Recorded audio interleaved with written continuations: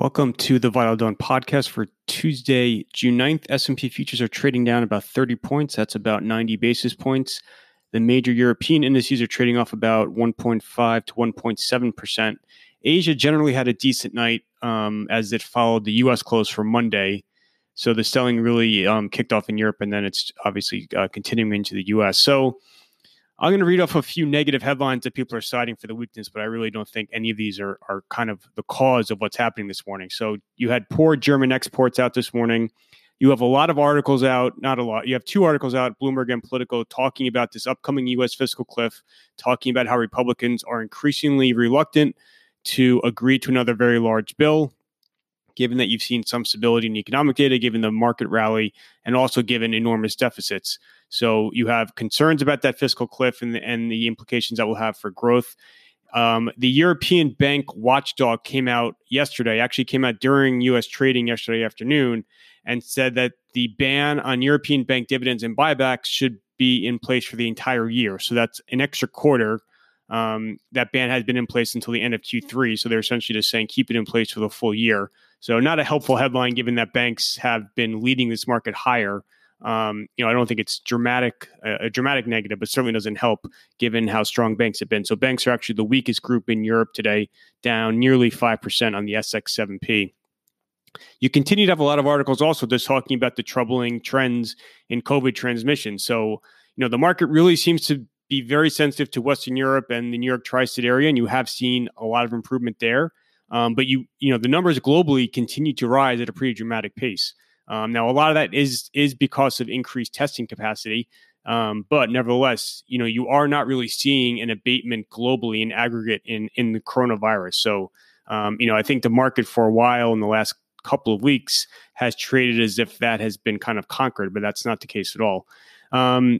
There's not a ton of focus on the Fed tomorrow, although there was an article on the FT just talking about how, the Fed, in conjunction with the meeting, will be publishing an updated dot plot and an updated economic forecast table. They have not done this since December.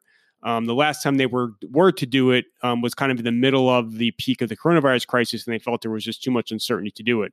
So you're going to get an updated view from the Fed on their outlook on rates, et cetera, for the first time nearly in 6 months. So there's some fear that if the dots suggest that the rates could head higher over the coming years, that could unnerve markets. Again, that strikes me as just being an excuse. So all that being said, I don't really think any of that is driving the market this morning. In particular, I think the market as of the close yesterday was as compelling on the short side as it was on the long side back in March. You are seeing some pretty ridiculous price action in certain stocks. You are seeing some aggressive chasing. You're seeing, margin balances are heading higher. You're seeing nearly 99% of all stocks in the market are above their 50-day moving average. The indices are grossly overbought. You're seeing stocks in bankrupt companies that are spiking higher. So you have a lot of excess. You have a lot of froth that's occurring in the marketplace. Positioning and stimulus, quote unquote, for both of those are the main motivation for people buying this tape. And you just have not had a commensurate improvement in fundamentals to justify this move, in my opinion. So, I know I've been saying that for a couple hundred points now at this point, but yesterday in particular in the morning where, a lot of these names were just bid up several percent, that struck me as being kind of the tail end of this kind of rally. So, all the things that I've been talking about in the past, as far as, you have a lot of fundamental and you have a lot of technical headwinds. So the technical ones that I just ran through, and on the fundamental front, you continue to have extreme valuations. You continue to have, again, a COVID crisis that has not been conquered. You have a huge mismatch between equity supply and corporate buybacks. You have the Trump election coming up in November. Now, I know a lot of people think the Trump poll figures are going to bounce throughout June, and they probably should, just given, reopening, the improving economy, et cetera. But Biden has a pretty dramatic polling lead at this point, nationally and in key states. And I know a lot of people are discounting the polls given what happened in 2016, and that's fair. But, the polling numbers are far ahead of where Clinton was at this point 4 years ago.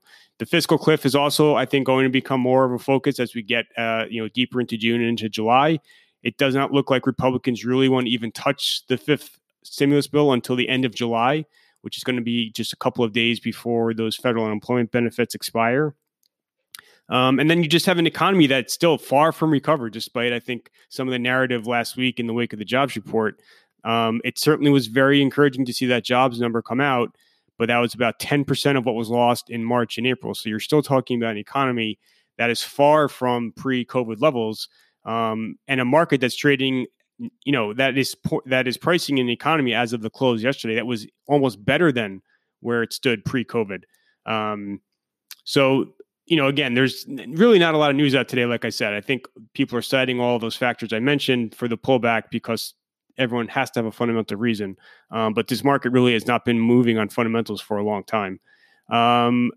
In terms of company-specific news, you had a few more updates out overnight. So MasterCard and Wendy's are probably the two big ones, talking about, again, positive linearity that they're seeing, improved trends from the trough of early April. I think the market is becoming somewhat desensitized to a lot of these updates from companies. Everyone knows you've seen an improvement from the early April levels. The question is, again, where you're going to get back to a normalized environment, and that still is uncertain. You have a lot of kind of Chapter 11 headlines from some notable companies that started to hit late in trading yesterday, continued overnight. Again, more equity offerings, so you still have this big theme of a ton of supply being dumped on this market. That clearly is not helpful. For the calendar today, a couple of small earnings reports, and really nothing all that important.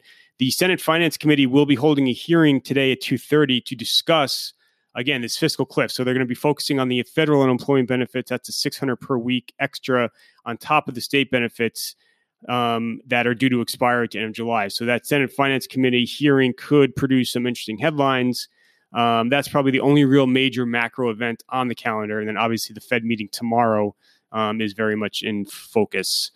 So that is everything for today. A pretty quick one this morning, just given that there's really not a lot of news out. Just going back to Europe, you are seeing a very large unwind of the pro-cyclical, pro-value rally. So all the big cyclical groups that have led Europe and led the U.S. higher, autos, industrials, aerospace, banks, et cetera, are all getting hit hard this morning. Banks in particular, like I said, are very weak.